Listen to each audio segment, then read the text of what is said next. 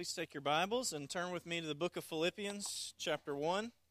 Book of Philippians, chapter 1. We'll be concluding this chapter today, continuing our study in the book of Philippians. We'll be in verses 27 through 30. I want to ask you as we begin, how do we live lives worthy of the gospel together?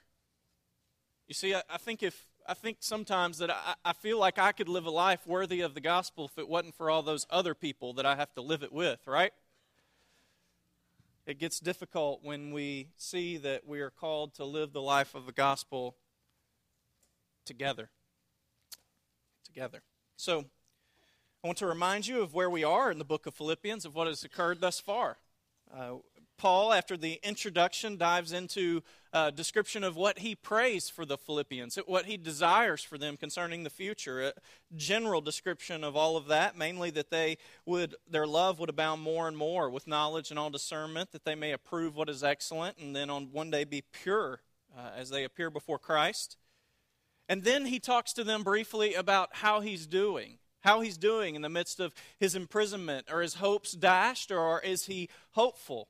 And he tells us that he is extremely hopeful, that the Word of God continues to move forward, and that alone is sufficient for his hopes to remain. And then he tells us about his future. So he tells us about his present, but then he tells us about his future. What does he think is going to happen? Is this imprisonment just going to continue until he is executed, or does he think that he will be released? And so that's where we left off our last time. He told the Philippians that he believes that he will be released and that he will continue with them for their joy, their progress in the faith. That was where we left off. But in verse 27, it takes somewhat of a turn. And so I invite you to stand with me. And Paul here in verses 27 through 30 is going to summarize basically the entire book of Philippians, his encouragement, his instructions for them. Beginning in verse 27 of chapter 1, "Only let your manner of life be worthy of the gospel of Christ, so that whether I come and see you or am absent, I may hear of you, that you are standing firm in one spirit, with one mind, striving side by side for the faith of the gospel, and not frightened in anything by your opponents." This is a clear sign to them of their destruction, but of your salvation, and that from God. "For it has been granted to you that for the sake of Christ you should not only believe in him, but that you should also suffer for his sake. Engaged in the same conflict that you saw I had, and now hear that I still have." You may be seated. Father, we pray that you would bless the reading and teaching of your word this morning. As always, we pray that you would convict us through your Holy Spirit of our sin. To those who have not been reborn, Lord, who are not alive in you, we pray that you would bring salvation, the rebirth, something that only you can do. God, to those who have been reborn, to us, Lord, who live and who fellowship with you, may we be sanctified through the teaching of your word. May we grow together in one mind and one spirit, and learning more how to work for the faith of the gospel in all we do. It's in Jesus' name we pray. Amen. How do we live worthy of the gospel? Well, first, what's it mean? What is he asking here? Well, to live worthy of something or someone we know, it means to measure up to that something or that someone. And so Paul is saying, may your life measure up to the gospel itself. This reminds me of conversations between parents and children when children first begin to leave their house on their own with friends or something like that. But I've heard of parents saying, remember who you represent when you go out there. Remember that you bear our name, so don't bring shame to it, right? What Paul is asking them to do is not bring shame on the gospel, to live up to it, to measure up, to live worthy of the gospel. And the gospel, we need to define it to know what we're trying to live worthy of. What exactly is it? What type of name are we trying to live worthy of? I mean, what level is it on? The gospel, most specifically, is the sin-bearing death of Jesus in which he accomplishes our salvation. But it's broader than that. We could just insert simply the name of Jesus here. Live lives worthy of Christ. Christ being the one who lived perfectly and died bearing all our wretched sin. How do we live worthy of such a great salvation and such of a great sacrifice? As Romans 12 says, the only thing that we can do is lay down our lives to present our bodies as living sacrifices. Well, Paul is going to give us more specific instructions here. So we will get to specific instructions on how we live worthy of the gospel. But Paul's instruction, it carries a deeper connotation than just live. And I want to hopefully clarify here. It actually comes from the word polis, which just means city. We get the word politics from this root, P-O-L-I. And when he tells them to live, it actually has an association with being a citizen somewhere. So you could translate it as live worthily as a citizen of the gospel. But in the context of Philippians, there's even more to it. You see, when we began our study, we talked about Philippi, the nature of the city of Philippi. Philippi is a mini Rome. You see, it was established as a Roman colony. Retired Roman soldiers would go to Philippi. The people who were born in Philippi automatically had a status as a Roman citizen. Now, this might not mean much to us because basically everyone born here is an American citizen. But many people in the Roman Empire did not have the same citizenship. You'll remember that Paul, when he was beaten one time, later said that he was a Roman citizen, and the people who were beating him were frightened. You see, Roman citizens were not to be beaten. Roman citizens could appeal to Caesar. But Peter could not appeal to Caesar. This is very interesting when we see how it's Paul. God brought about this man named Paul, who was a Roman citizen, to spread the gospel throughout the empire. You see, Paul was able to travel these Roman streets very easily. He had rights. And so the people in Philippi, citizenship was a large thing, just like it is to us. And so what Paul appeals to is live out your citizenship as worthy of the gospel. You see, it's not merely that you're a citizen of Philippi, it's more that you're a citizen of the gospel. We have a dual citizenship.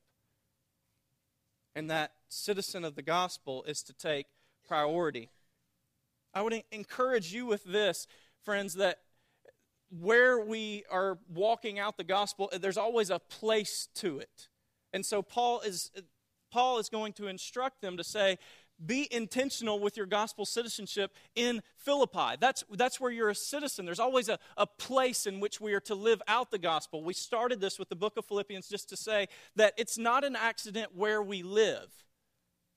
And so, friends, I would encourage you as citizens of the gospel, if you have believed in him, you are to live out that citizenship within a particular place. You are to glorify God within a particular place. And how this plays out in your life is that you're to love your city for its good. You're to think about your city in places of hurt within your city and say, how can the gospel transform that place, this place? And I think this is a helpful illustration. When we were in Africa and I was at Bulgaria for the first time that I've ever been there, and they do a children's thing on Saturdays, every Saturday. What I found out is when Crosspoint first partnered with Bulgaria, they went to basically the equivalent of a city council, and they asked the city council, what are you trying to do in your city? And they said, we need someone to minister to, we need someone to help the orphans. We have so many orphans, and we need help with the orphans. And the church, doing what churches do, they helped with the orphans. They hold a children's camp on Saturdays. For many hours, they feed orphans who would normally not be taken care of. They teach them about the Lord and the gospel. And so I would ask you, Crosspoint, are you asking, how can you be for the good of the city? This is what the churches are to do. Through the power of the gospel, we think about how can the church be for the good of the city? How can we live as citizens of this place for its good? For its good. And so this is what Paul, this summary, I know it's just one short statement, but there's a lot there. Live worthily as a citizen of the gospel. Live out your dual citizenship well. Care for where you live. So this is the context for the rest of the passage. Also, at the backdrop here is that the Philippians are suffering, right? This is what we get to at the end. So, as we look at this passage, we need to be mindful that they are suffering. So the first point that we will look at together is how we live worthily of the gospel is we stand together in the gospel. We stand together in the gospel. You see, when suffering comes, it's very difficult to stand firm. It's very difficult to stand together. You see, any type of pressure from the outside, it could split us. It could drive a wedge between us. It's like when a marriage has bills piling up or moving or things like that. The pressure could split us. When Katie and I first got married, we moved 2 or 3 times within like a 3-week period. Trust me, the pressure can be difficult for a new married couple. And the same is true of the church. When there are pressures from the outside, it can easily, it can divide us. And so Paul wants to tell them, stand together for the gospel. Stand in the gospel. And he says, so that whether I come and see you or am absent, I may hear of you that you are standing firm in one spirit. In Philippians 2, he gets into this further, so I won't spend much time here. But let me read to you just the first couple verses of Philippians 2. If you'll look there with me, he describes this further. If there is any encouragement in Christ, any comfort from love, any participation in the Spirit, any affection and sympathy, complete my joy by being of the same mind, having the same love, being in full accord and of one mind. Do nothing from rivalry or conceit, but in humility count others more significant than yourselves. He's encouraging them that if you're going to work together, you have to be of the same mind, of the same spirit. Our ability to work together, Crosspoint, members of Crosspoint, is really dependent on a certain like-mindedness. It's not a matter of personality, but it's a matter of loving the same things. But personality can divide us, right? We have people who just think completely differently. And so what is difficult and what matters about the gospel is that we're continually being transformed so that we can put one another before ourselves, so that we can love one another enough so that the small things don't divide us, but we begin to work together despite our differences. This is what Paul is calling them to do. Put the differences aside, work together, stand together, be of one mind, love the same things. Of course, what Paul is asking them to love is supremely the gospel. That's what he's going to say. It's Christ. It's the message of Christ and his reconciling love. This is what Paul is asking them to do. Philippians 4:2, another reference here. He says, I entreat Euodia and Syntyche, I know you love those names, to agree in the Lord. Paul says, put aside the petty differences. Agree in the Lord. There are much bigger things going on here. Another aspect of standing together in the gospel is, and this is where Paul is kind of changing the conversation from the earlier section. Paul is saying, whether I come and see you or am absent, stand together in the Lord. You see, we should not depend on any particular person for the stability of our faith. Paul wants to ensure that their fruitfulness in the gospel is not overly influenced by his presence or his lack of presence. He wants to remind them that this is communal fruitfulness. They are to walk together in the faith and thus grow in this way. I think this is particularly important for us. We have been without a senior pastor for nearly a year now. I wonder if some of you are waiting for that until you begin to really take off. There's some sense of stability in your walk that goes along with having a head guy. I wonder if maybe it's not a senior pastor, maybe it's someone else in your life that your faith, that your maturity is dependent on. What Paul is saying is that wherever you are, you dwell with those people and you grow with them. And so, friends, I hope that you're not seeking someone else who's not here. I hope that you are just seeking to stand firm with those who are here. This is what Paul is calling them to do. Stand together in the gospel. But then also we're to work together for the gospel. Not just standing and having the same mind, but we're also working together. And this root word implies that there's resistance. Thus, the translation in some of your versions, contending for it. There's going to be struggle. A sports analogy is the best here. I'm sorry for those of you who don't like it, but it's like double teaming on a big defensive lineman. You grab arm in arm, you're seeking the same goal, and you're seeking to take that one man out. And you work together in it. This is what we do in the gospel. You see, it's not something that we can do alone. Again, there are no lone rangers, as we've said before. The gospel is teamwork. It's working together. And you see, this is just how God works. He doesn't allow us to take the easy route, which would be, let me do it by myself, Lord. I can do it better than someone else can, alone. That's not the way God works. He demands that we begin to sacrifice ourselves for others and that we begin to work together despite our differences. We are to work together for the gospel. Now, it won't hurt to highlight the fact, again, that Paul's supreme point here, his main concern throughout the letter, has been the gospel. Why is he still joyful while he's hanging out in prison, while he's chained to a Roman guard? Because the gospel's moving forward. You see, Paul, it doesn't take much. It's the gospel. That's it. That's the supreme thing in all of his life. This has been the supreme thing throughout all of the letter. It's not difficult to know what the purpose of every church should be. Friends, it's not complicated. It's to propagate the reconciling love of God through Jesus Christ. This is what we do. And so it's not complicated programs. It's all centered around the gospel, Jesus Christ, His love, His forgiveness, His death for us. You know, we see expressions of this work in our body.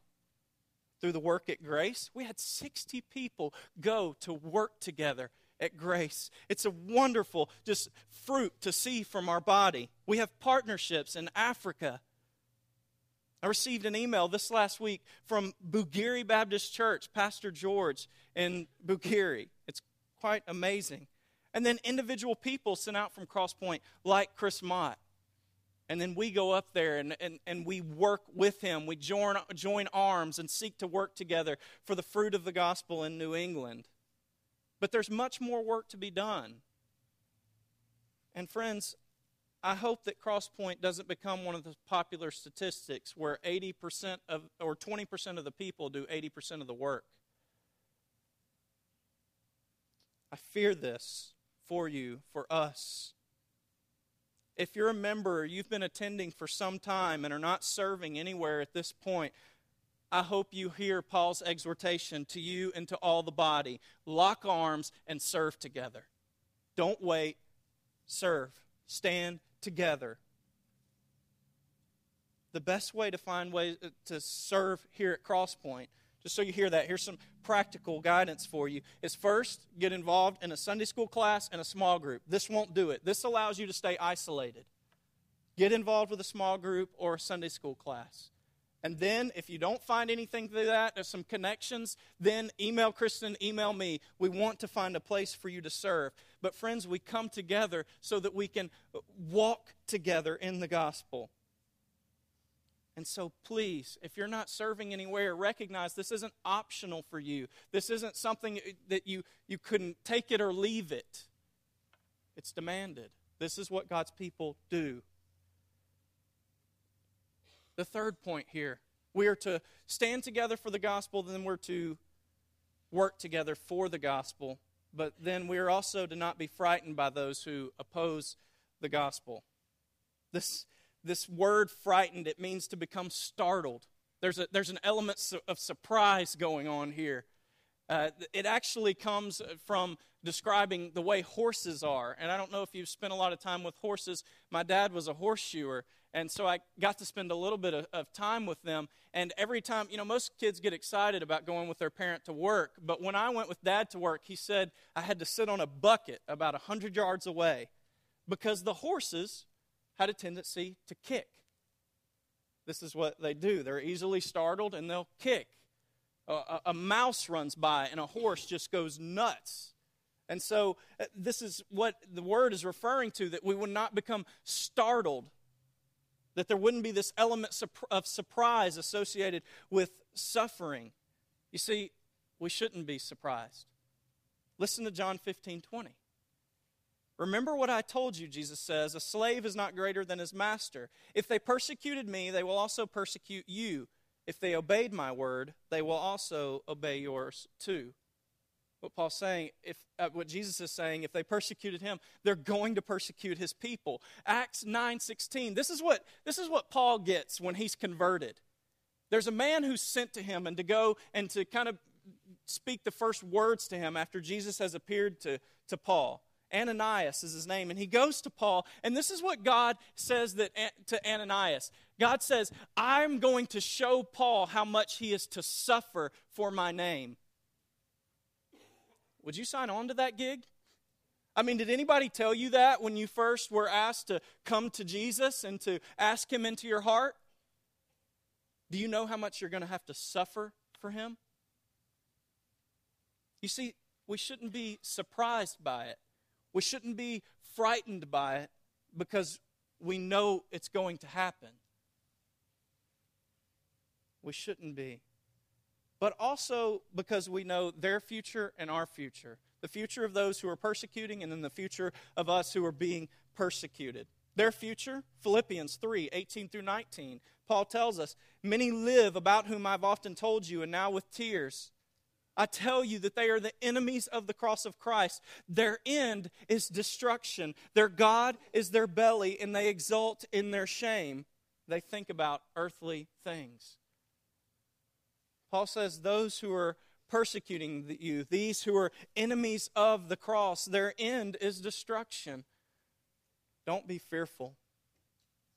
Be aware of what's coming.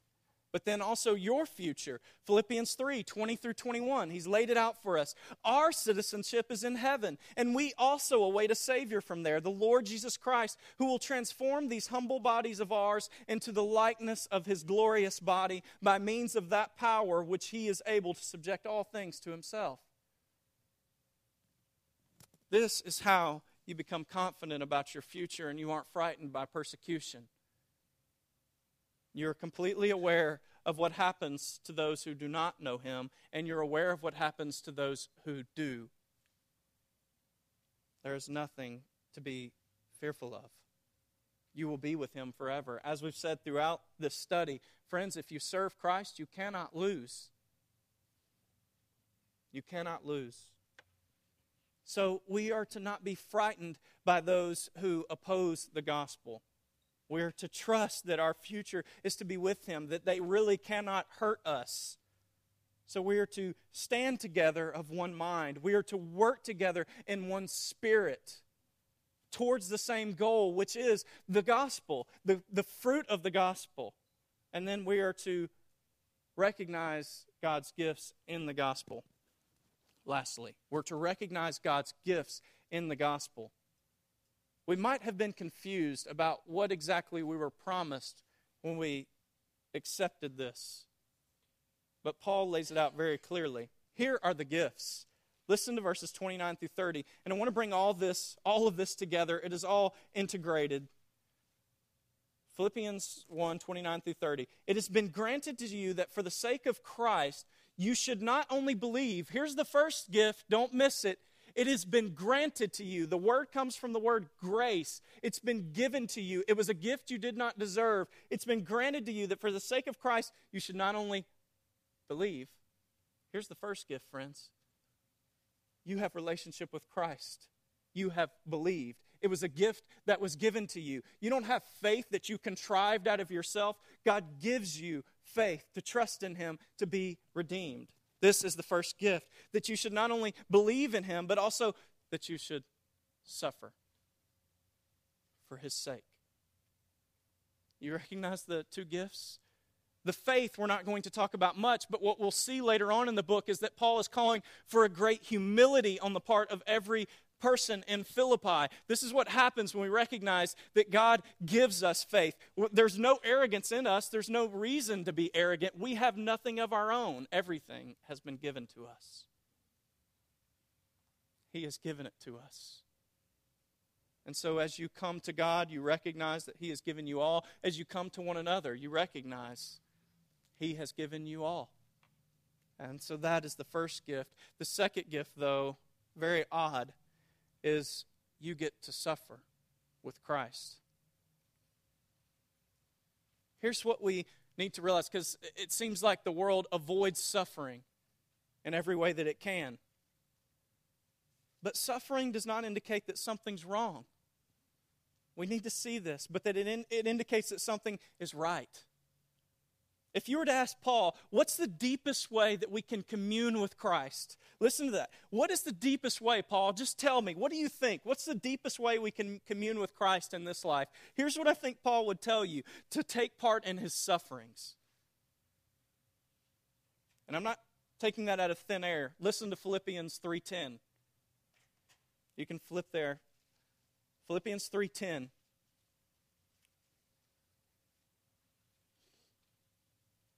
Paul says, "My aim is to know Him, to experience the power of His resurrection, to share in His sufferings, and to be like Him in His death." You see, the Bible doesn't promise us joy in Christ in the sense of health and wealth and everything we could ever dream of. It promises us joy in Christ, that no matter what is taken away from us and what's done to us, Christ is more and He's better. I've only known one or two people who have been really persecuted in this sense, who've been, in a sense, rejected by their families for their faith. I don't know if you have experienced this at all. Some of you probably have. But when I had the opportunity to talk with those people who were rejected by their families for the faith, there was an odd thing that went on inside of me. It was strange. It was as if this is how it's supposed to be. As if God was saying, you're blessed to be a part of this. Because, see, when we suffer for Christ, we suffer with Christ. We suffer with Him. We fellowship with Him in a deeper way. And this is what Paul is telling the Philippians. Don't be alarmed. Don't be afraid. Suffering is a gift from God. And then he says to them in verse 30, "You're engaged in the same conflict that you saw I had, and now hear that I still have." And so Paul's saying, in case you're struggling, remember that I'm also experiencing persecution. You're never alone in it. You see, when we stand together and when we work together, we're never alone in our sufferings. We suffer together. Now, I want to widen this because it's sometimes hard for us to be able to apply this concept of suffering to our own lives. Are we talking just about physical persecution here? Is that what's going on? This is probably what happened for the Philippians. They were being persecuted under the Roman Empire because they would often not offer incense to Caesar and say that Caesar was God. They were also persecuted by zealous Jewish believers who did not believe that Jesus was the Messiah. But there are other types of suffering. You see, every trial, everything we go through is either used by Satan for your destruction or by God for your sanctification. And so Get that. Every trial we go through, whatever it is, however broad you want to define suffering, everything you go through is either used by Satan for your destruction or for God for your sanctification. This is the right view of God's sovereignty, that everything that happens in our life, that God is working for our good. Or Satan, if we allow him to tempt us, is working for our destruction. And so, I want to ask you, how are you rejoicing with Christ in your own sufferings? I want to suggest to you that all of you are experiencing some type of trial, and that our body in general is experiencing trials. We are being tested. I don't know if some of you are aware, maybe I'm more aware than some of you, but sometimes it's saddening when we have less people here on Sunday mornings. We've seen friends go out from our midst. They're no longer here. We hear rumblings about this and about that, and sometimes it can be very discouraging. It is a trial in some sense. But I want to ask you, are you standing together? Are you working together? Are you considering it all joy that you get to suffer? You see, I think the reason that Paul asked them to stand together and to work together is not only, that's simply what's supposed to happen, but also because when we don't stand together and work together, when we isolate ourselves from the body, that is when we're more vulnerable to attack. Right? Isn't that what Peter said? The devil roars about like a roaring lion seeking whom he may devour. You think that lion attacks the full pack, or do you think he attacks the Lone Ranger, the easy one? You see, this is why this is one major reason he's saying, stand together, work together for the gospel. Because when you begin to separate, when you let those differences divide you, when you begin to isolate yourself from the body, that's when Satan will attack you. That's when he will devour you. You see, our unity is threatened, friends, during times of persecution, during times of outside pressure. Even when it's not physical, whatever it may be, our unity is threatened. And so Paul says, stand together. He says, work together. You see, the devil could be subtle in his ways of pressuring us, seeking to disrupt our fellowship. He could pit us against one another. And so, friends, this is how we are called in the gospel to work together, to join arms. So, we are all here together as a family. I want to ask you, if you are not integrated into this body, that you would be. That you would be. This is what you're called to in the gospel, to work together. We're going to come to the table, the Lord's Supper. It's such a beautiful picture of what we're talking about. Because you see, in the Lord's Supper, we not only celebrate that we have been reconciled to Christ, we also celebrate that we have been reconciled to one another. Paul actually tells the believers in Corinth, consider one another before you come here, before you come and partake of this table. And so normally before we partake, I ask you to take time to pray and to search your own heart. I want to ask you something different this morning. I want you to take time to pray, and I want you to think about your relationships in here. People in the children's building, wherever it may be, I want you to think about your relationships at Cross Point. You see, we're called to covenant community. There should be no divides between us. And so I want you to pray for not yourself, but for your friends. And Jesus said this is the greatest commandment, the second commandment, to love your neighbor as yourself. So as you prepare, you have been reconciled to Christ if you have repented and believed. If you have not, then we would ask you respectfully that you don't partake of the table. But you have also been reconciled to one another. The health of our body is dependent on our walking together. The health of the gospel in our city is dependent on us walking together. Will you take time to pray? I'll ask you to bow your heads now and just prepare, and I'll close this with prayer and we'll continue.